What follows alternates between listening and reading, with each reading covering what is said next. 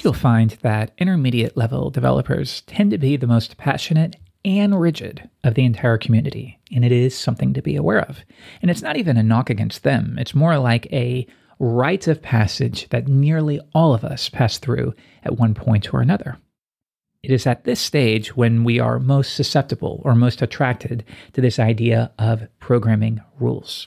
And we think of them as these instructions given from above that will lead us to the promised land. If you will just follow rule A, rule B, and rule C, then you add it all up, and on the other side, it equals clean code. And if you think about it, it totally makes sense. At this phase of your career, you're no longer a beginner.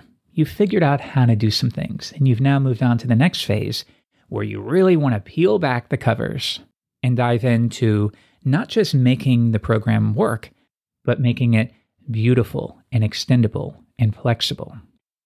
It is at this point when you are most willing to fork over $70, $80 sometimes for those programming Bibles like design patterns or patterns of enterprise application architecture or implementing domain-driven design. You've likely come across some of these Bibles, these red books or the blue books at some point in your learning.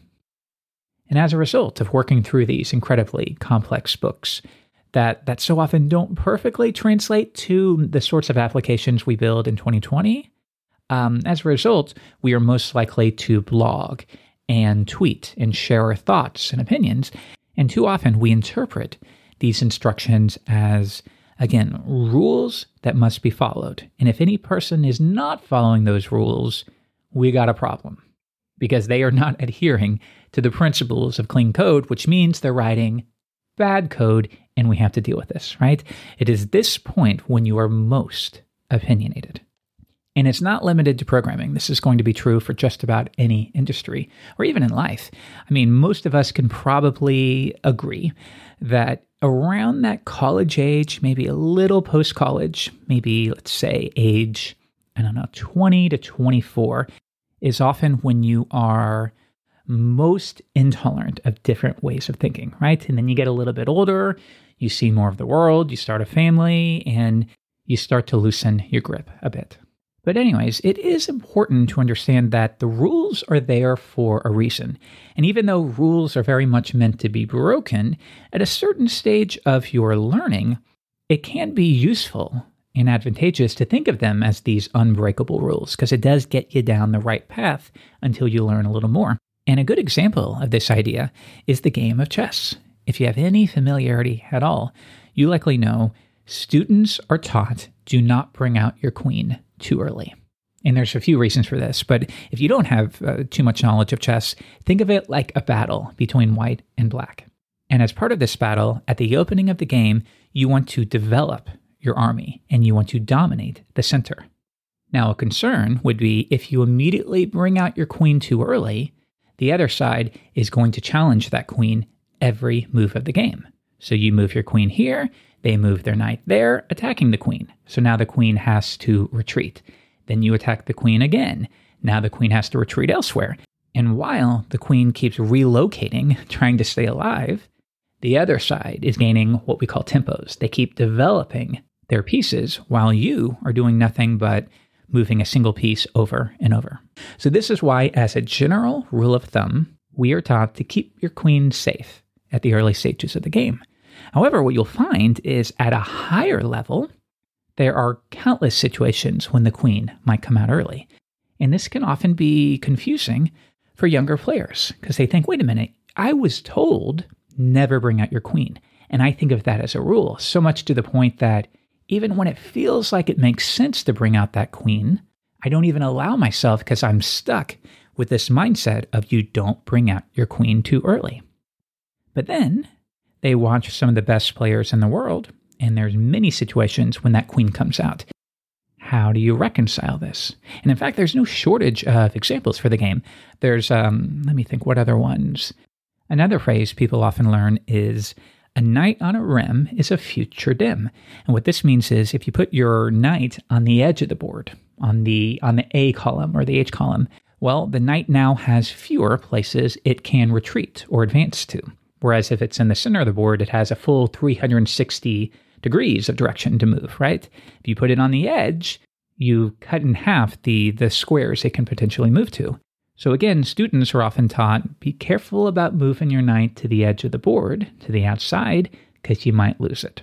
Now again, there's no shortage of scenarios, on the other hand, where grandmasters will move a knight to the outside if it makes sense.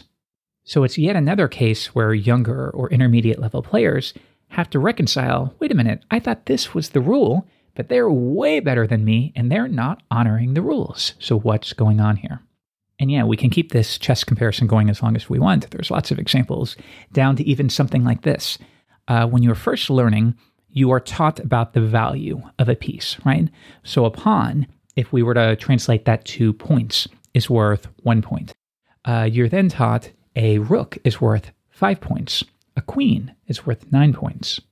And then for bishops and knights, you're taught that they are effectively equal. They're both worth 3 points.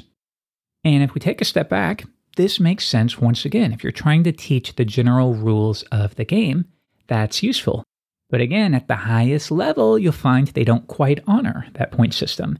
They often give a small little bonus to the bishop, even something like a bishop is worth 3.5 or 3.25 versus a knight being 3 points.